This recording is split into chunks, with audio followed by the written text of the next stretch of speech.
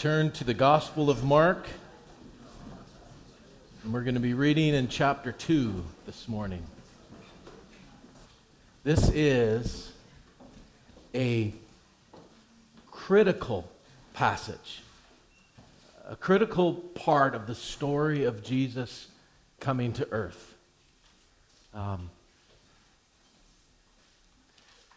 If we miss the significance of what is happening in this encounter, it's a familiar story of Jesus healing the paralyzed man. If we miss the significance of what is going on here in this particular story, we are in danger of misunderstanding the tension and conflict that rises up between Jesus and the religious elite in first century Judah, which ultimately leads to his crucifixion. It is a marvelous, wonderful an account of the divinity of Jesus Christ. It's exciting to see, and you can tell, we've been talking about Mark as this story, this dinner theater that was being presented all throughout the Roman Empire. People were gathering together, and somebody, a trained missionary, would have this whole gospel memorized and would act it out for the people, engaging them in the story. And this is one of those pieces that just draws you right in, the amazing account of Jesus' healing power. But there is so much more, and if we miss it, it throws off our understanding of the responses that Jesus gets from the Pharisees, from the Sadducees, from the priests, from the teachers of the law, etc., etc. This is a crucial passage. Let's read it together. Mark chapter 2, verses 1 to 12. And when he had returned to Capernaum after some days, it was reported that he was at home. And many were gathered together, so that there was no more room, not even at the door. And he was preaching the word to them, and they came, bringing to him a paralytic, carried by 4 men. And when they could not get near to him because of the crowd, they removed the roof above him. And when they had made an opening, they let down the bed on which the paralytic lay. And when Jesus saw their faith, he said to the paralytic, "My son, your sins are forgiven." Now, some of the scribes were sitting there questioning in their hearts, "Why does this man speak like that? He is blaspheming. Who can forgive sins but God alone?" And immediately, Jesus, perceiving in his spirit that they thus questioned him within themselves, he said to them, "Why? Why do you question these things in your hearts? Which is easier, to say to the paralytic, 'Your sins are forgiven,' or to say, 'Rise, take up your bed and walk'? But that you may know that the Son of Man has authority on earth to forgive sins," he said to the paralytic, "I say to you, rise, pick up your bed, and go home." And he rose immediately, straight away, picked up his bed, and went out before them all, so that they were all amazed and glorified God, saying, "We have never seen anything like this." You remember the context, what we were talking about last week. Jesus healing the man with leprosy. We talked last week about how that was one of the tradition of Jewish understanding of Messiah that developed in the in-between years after the last testimony in out of Israel, and then to the time when Jesus, that time of silence, those 400 years, there had developed this tradition that if the Messiah, when the Messiah would come, that only he would be able to heal a Jewish person with leprosy. There were all of these laws and regulations and rituals that were in place by God back in the time of Moses, when Moses was giving the law, that dictated how you would determine whether somebody was a leper or not, whether they actually had leprosy. It was all centered around the role of the priest. He was the one that was to do the checking, and he had these instructions on how to determine whether somebody actually had leprosy or not.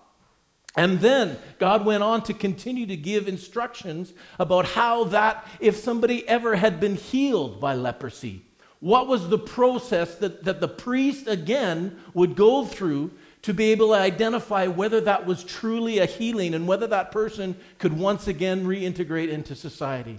We talked about how in the writings of the rabbis over the years that out of the 63 tractates that are made up the Talmud, the sacred writings of the Jewish people, one whole section, one whole tractate was devoted to this question of leprosy, of how to determine whether somebody was leprous or not, and how to determine whether somebody had been healed or not. Within the temple, after the second temple had been built, they actually designated a specific room for lepers. Any lepers that were going through the process of being determined whether they had been healed or not. They had made a room specifically for the 8 days for the lepers to be able to stay in that room, to go through the ritual purifications that were called for by God through Moses in order to prove that they had truly been healed of leprosy. And in all of that, we know that the priest then would have record and detail of everyone who had leprosy and everyone who would be healed of leprosy because of the laws that were in place. And with all of that attention and all of that focus on lepers, how many Jewish people had been healed of leprosy? Not one. Zero. And that's why they had determined the reason that God had gone to such detail of giving them all of these instructions was because when the Messiah came, he would be the one who would be able to heal a Jewish leper, and only he. And that's one of the ways that God had made for them to know who the Messiah was. And so Jesus heals the leper and instructs him to go and show himself to the priest, to go through that ritualistic process to show that he had been cleansed, that he had truly been healed of leprosy. The priest would have already had record that man was a leper. It wouldn't be a case of them coming to say, well, did you really have leprosy? No, they knew. They had gone through the process whenever point this man had become leprous. And it had been determined that he did indeed have leprosy and had to remove himself from society. And now he was coming back. And he was healed. In Mark says that many had gathered together. If we looked last week at Luke, at the testimony of Luke in Luke chapter 4, and Luke said that Pharisees and teachers of the law from all around Galilee and all of Judah, even Jerusalem, that they had all come up to Jesus to hear. They got the message. The Messiah has come. And they were now coming to test this out, to see for themselves if this truly was the Messiah. They came expecting to see the Messiah. And what's the very next interaction that Jesus has with them? He heals the paralyzed man.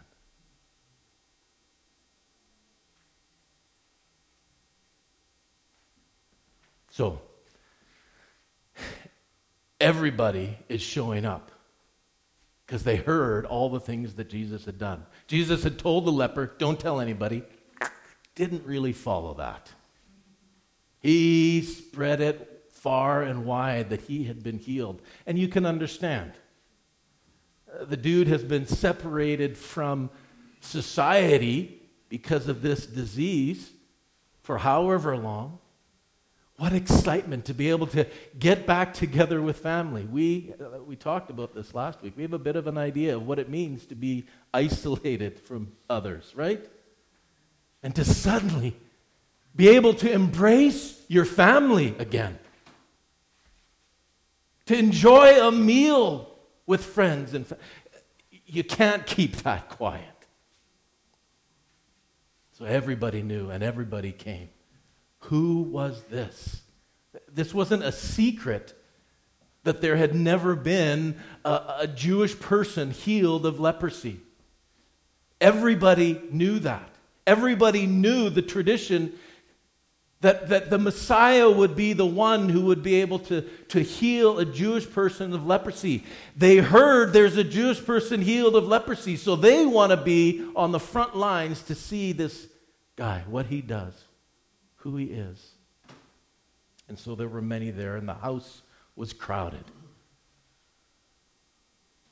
Sort of kind of like what we were here this morning when all these kids were in here.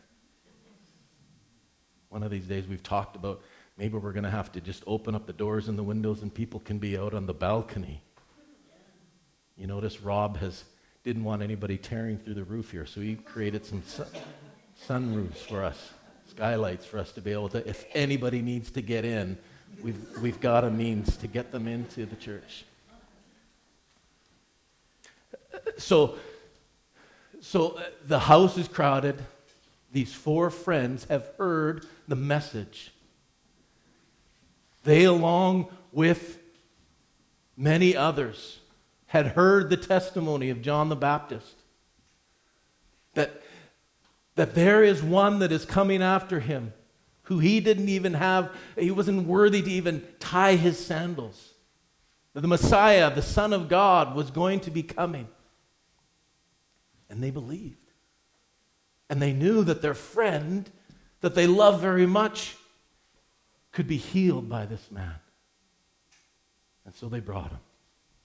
And the room was crowded, and they didn't let that stop them. They had faith.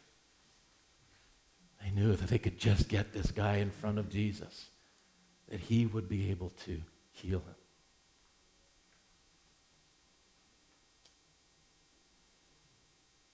And as they let him down, and Jesus sees this man in need, sees this man who is unable to provide for himself at least. I don't know if he had a family. Because he couldn't move his leg, he couldn't walk. He wouldn't have had access to a power chair like Tegan's got. He wouldn't have access to a van that could transport. He didn't have access to anything. In that time period, there was nothing you could do except beg and depend on everybody else. And they wanted to see their friend set free. And Jesus saw the suffering that this man was in. And what does he do? What nobody expected. As we read through Mark, you got to get used to this, because Jesus is going to do this time and time again. Everybody comes to him with their expectations, the things that they are anticipating that he will do, and they come to him, and he does something completely different. The religious leaders came to be able to see if this claim to Messiah, if he really had the miraculous powers to make these kinds of healings. That's what they were here to investigate. They wanted to get to the bottom of this, to find out if this was the guy that was going to set the nation free from slavery to Rome, where they would become once again in the position where they were supposed to be, that God had promised would be once and for all. The crowds were there for lots of different reasons. Some people came because they were in need, and they believed that Jesus could heal. There were many that were there that liked a good show. There wasn't a lot of good things on TV around that time. And they wanted to see this amazing stuff that they had been hearing about. Everybody came with all different kinds of expectations.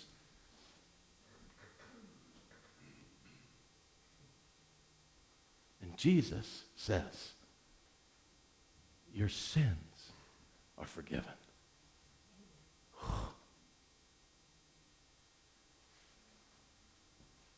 That was not what the religious leaders were expecting.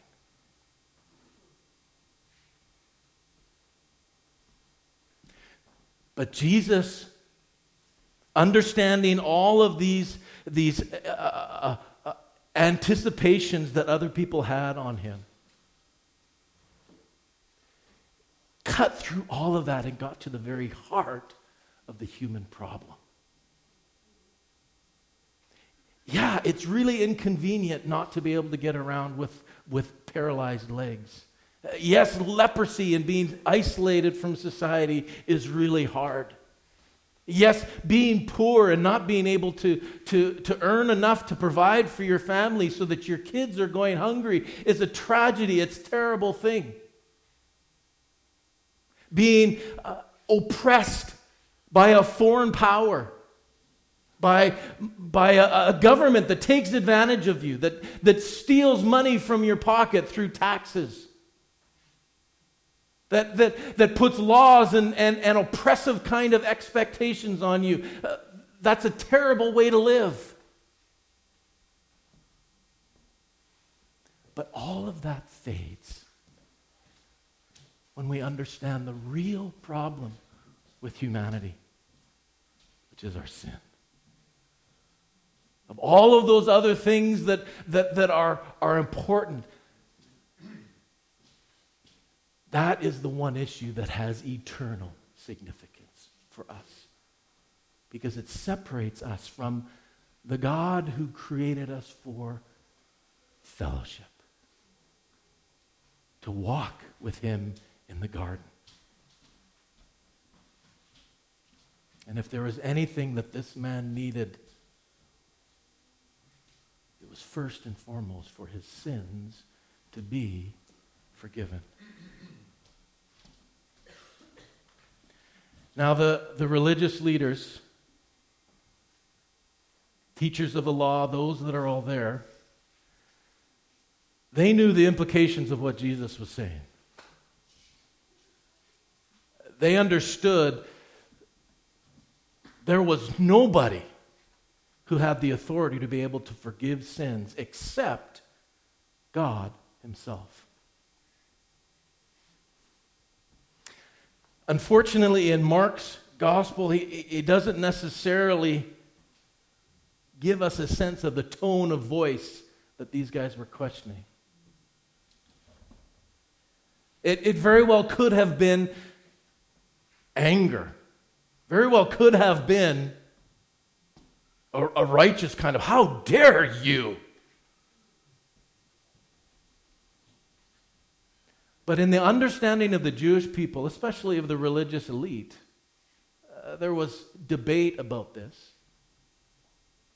But there were many who read the Old Testament scriptures, the prophecies about the coming Messiah.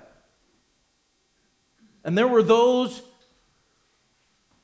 who were of a mind to think that Messiah would indeed be God himself come to earth. That wasn't an unfamiliar theology. There were those that would argue with that would suggest otherwise, but certainly there were those that would have anticipated. And so part of me almost thinks that some of these guys were saying this a little bit excited. What is this man saying? Doesn't he realize that unless he truly is the Messiah, the divine one here come to earth to rescue us, that he's blaspheming? And that was with some anticipation and some excitement that maybe this truly was the Messiah. Maybe God had come to earth and was here to rescue us, to set us free. And there was some anticipation in that question. Jesus' response, he knows their heart.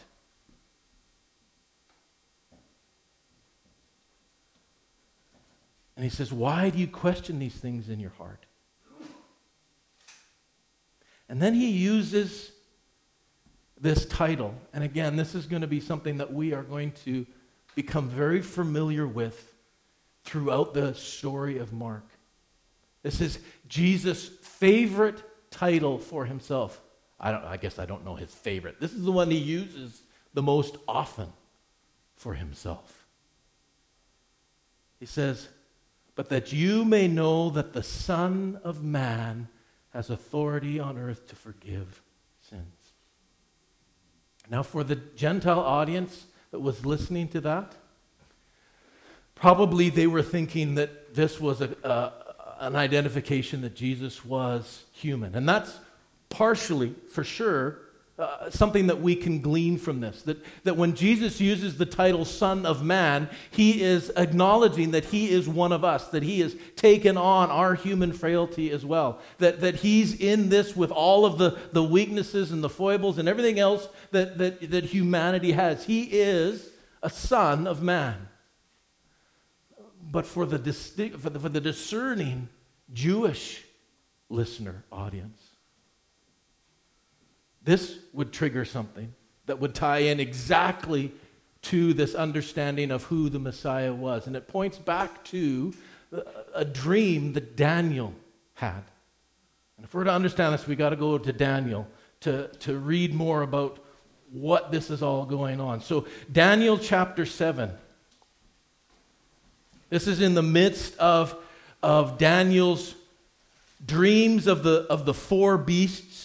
And he's having these prophetic dreams that God is giving him that is telling him what the future is holding for the land of Israel, the Holy Land.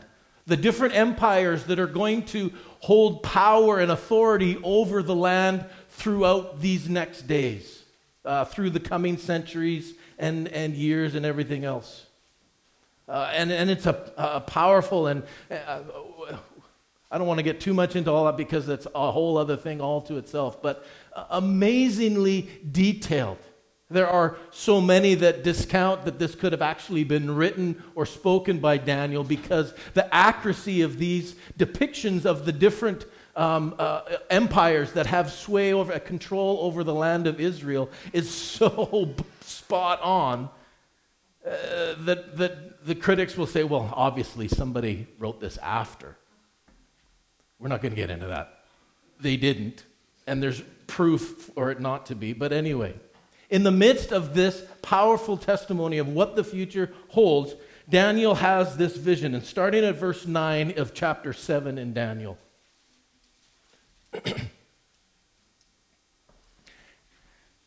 Daniel has a vision of the throne room of God. As I looked, thrones were placed, and the Ancient of Days took his seat. Ancient of Days is a common Jewish phrase for Almighty God, Yahweh, the God of heaven. The Ancient of Days took his seat. His clothing was as white as snow. The hair of his head was like pure wool. The throne was fiery flames. Its wheels were burning fire. A stream of fire came out before him. Thousands and thousands served him. 10,000 times 10,000 stood before him. The court sat in judgment, and the books were open. This is all very familiar images of the day of the Lord, the judgment of God, the presence of God in the holy places, and these descriptions of the perfection of God, trying to frame it in language that humans can somehow wrap their heads around, of his purity, of his truth, of the refining nature of his character, so on and so forth. These are wonderful images of the Almighty God. Drop down to verse 13. And I saw in the night visions, and behold, with the clouds of heaven. Now, whenever you read the clouds of heaven or the smoke, all of those are images in the Old Testament and in the New Testament that are a reflection of the glory of God, the presence of God. Nobody else comes in the clouds of heavens except God himself. That is part of our understanding of his nature. And one of the ways that the writers try and capture the amazingness, just the splendor of God, and they call the clouds of heaven. So, in the clouds of heaven, there came one like a son of man. And he came to the Ancient of Days. We've got two individuals here, right? We've got the Ancient of Days, and we have one like the Son of Man, and was presented before him. And to him, to the one who is like the Son of Man, was given dominion. Who has dominion but God himself? Only God. Was given glory. The Bible tells us that only God is the one who has glory. And gave him a kingdom that all peoples and nations and languages should serve him. His dominion is everlasting. There is no other Son of Man other than the eternal Savior who could ever have an everlasting kingdom. This is pointing back to the promise that God made to David about how his descendants would sit on the throne for all of eternity. Pointing again to the eternal nature, the divine nature of David's offspring, of the Messiah who would come and establish that kingdom once and for all. And here again we see this presence of this divine Son of Man that would have dominion, an everlasting dominion, which shall not pass away, and his kingdom is one that shall not be destroyed. This was very much a passage that was understood to be speaking about the Messiah. Even in Jesus' day, they recognized that this was a messianic prophecy that spoke about the Messiah, and that was one of the understandings, is this would be a Son of Man. That takes us all the way back to the very first good news message that we have in the Bible, found in the curses that God was speaking out towards Adam and Eve. And in his curse towards the serpent, he says that I will put enmity between your seed, the serpent's seed, and the seed of the woman. And first we have this plural, that there will be enmity between the seeds.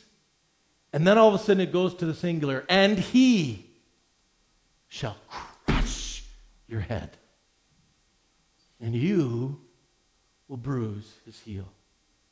Already, at the very fall of humanity, at the moment when we had abandoned our relationship with God, God already was giving us good news that it is going to be a human, just like the rest of you, who's going to be the means that God will use to rescue you from yourself, from the evil and the sin that holds you. And this message continues to play through all through the Old Testament scriptures. And this is one of the passages where we understand that Messiah is God himself. That he is divine because he comes in the glory in the clouds of heaven. Only God comes in the clouds of heaven. And so when Jesus uses this, we go back to Mark when he says to show it so that you may know that the Son of Man has authority on earth to forgive sins. He is aligning himself as the Son of Man with that one who is like a Son of Man. That he is the Messiah, the divine Messiah that has come to rescue them from their sins. And then he backs it up, actually speaking to the man. Rise up, take up your bed, and go home.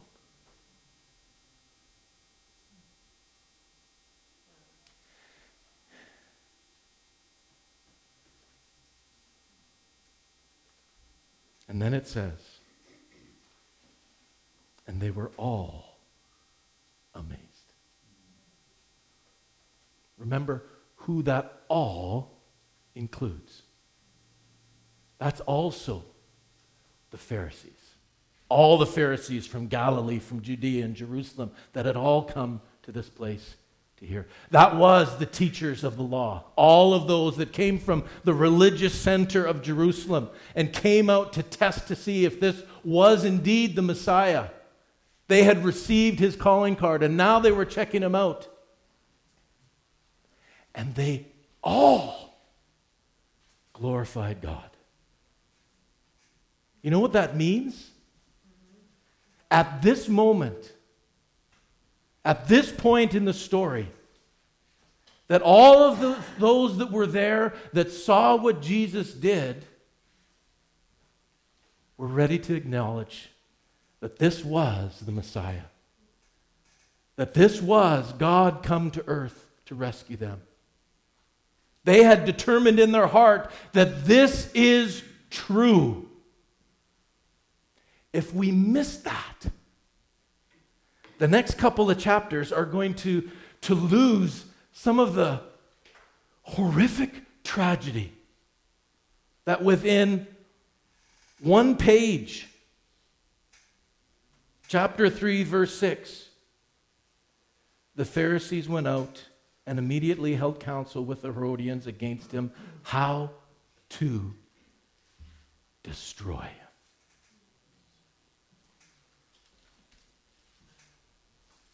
I don't want to give too much away of upcoming sermons.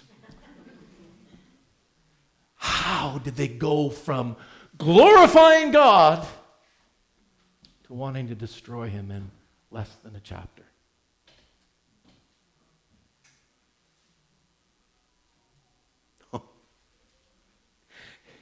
It's like a weight. I don't know if you ever feel this weight, but in the scene in front of Pilate, where Pilate gives them the opportunity, gives the people the opportunity to release Jesus and condemn Barabbas. And what do? They choose the thief, the rebel, the criminal, the insurrectionist over this man of peace. And Pilate says, are you nuts? There's nothing I can find against this man. He's done nothing wrong. And what do they say? Oh, let his blood be on us and our children. Can you imagine? Oh, I'm sorry.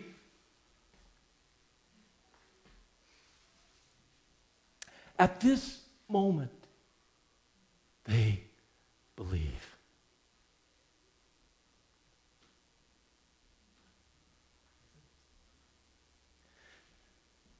Now, I said that Jesus, when he forgave this man's sins,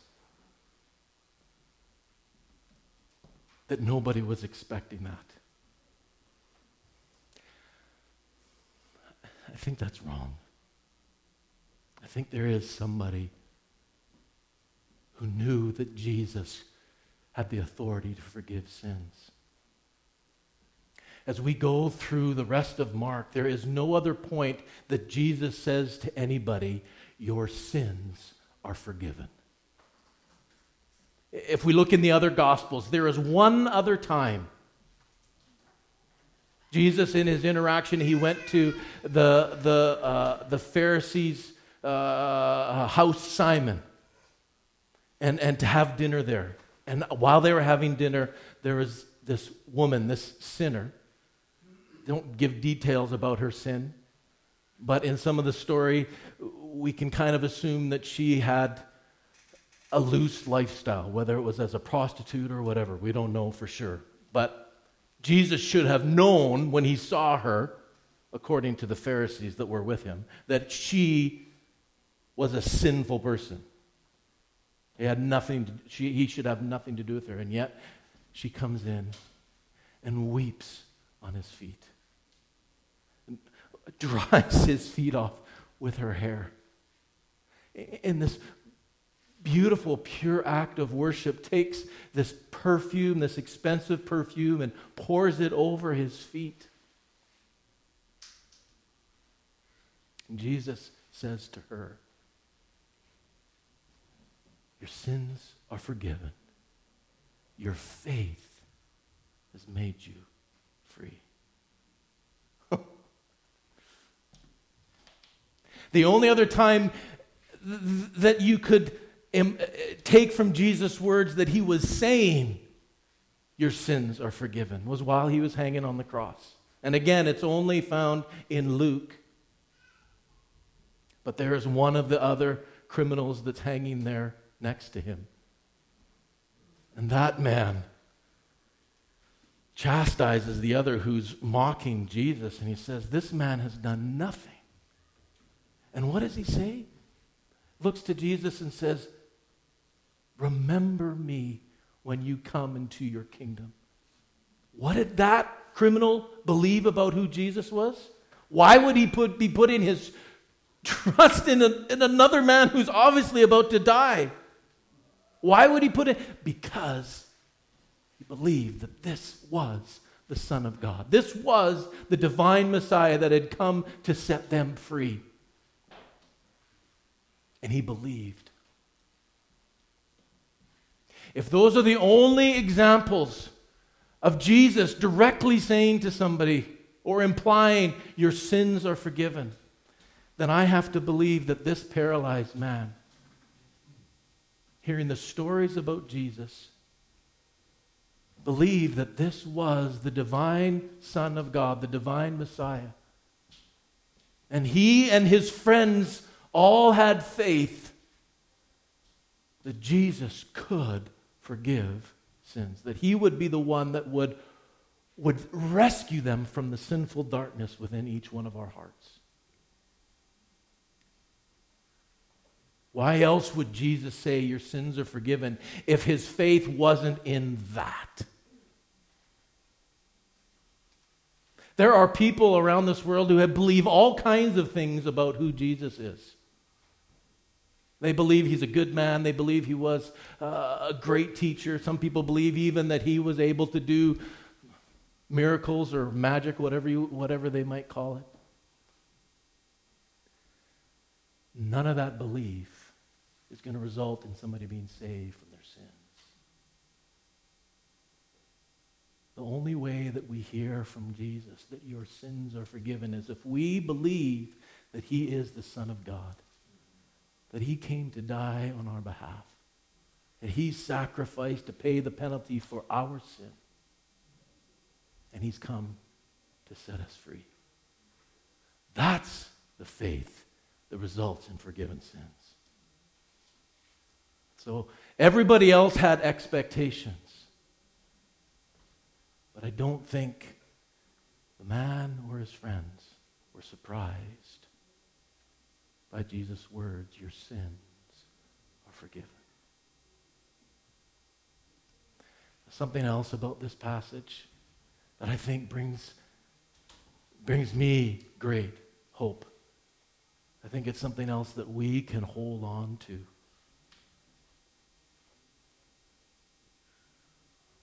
You see why Jesus said your sins are forgiven? Verse 5. When Jesus saw their faith. Clearly in the Greek it is a plural part of speech, I don't know, whatever grammar thing. That it's speaking not just about the paralyzed man, but he looked at the friends and saw their faith. Jesus said, your sins are forgiven. We all have people in our lives that we love, that we care about, who are far from God. Our faith that Jesus can set them free from their sin has eternal significance in those people's lives. That somehow, and I don't fully understand it, but somehow when Jesus looks at our faith, he's going to be able to say to those people, come, find rest. find new life. And their sins will be forgiven.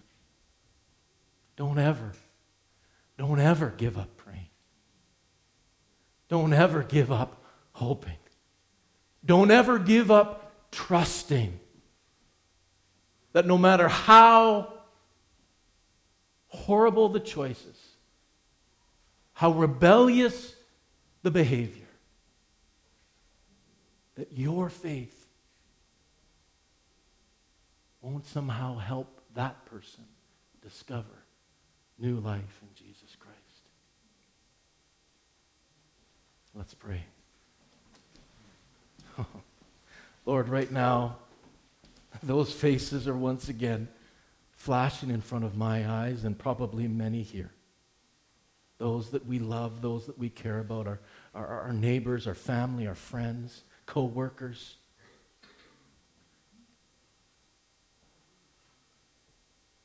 There is nothing too big for you. There is no one who is too far gone that you can't rescue. There is none that are so darkened that your light can't penetrate. So this morning, God, in faith in you, we pray for those. Trust that you will set them free. And as always, we give ourselves to be used by you as messengers of the good news into their lives. Help us to know what to say, what to do, what not to say, what not to do. Help us to keep our eyes focused on you and follow where you lead, because you never make a mistake. Thank you for the forgiveness of sins. Thank you that you are worthy enough. You are of such infinite value that your sacrifice is able to cover an infinite amount of our sin. To you be all the praise and all the glory. Amen.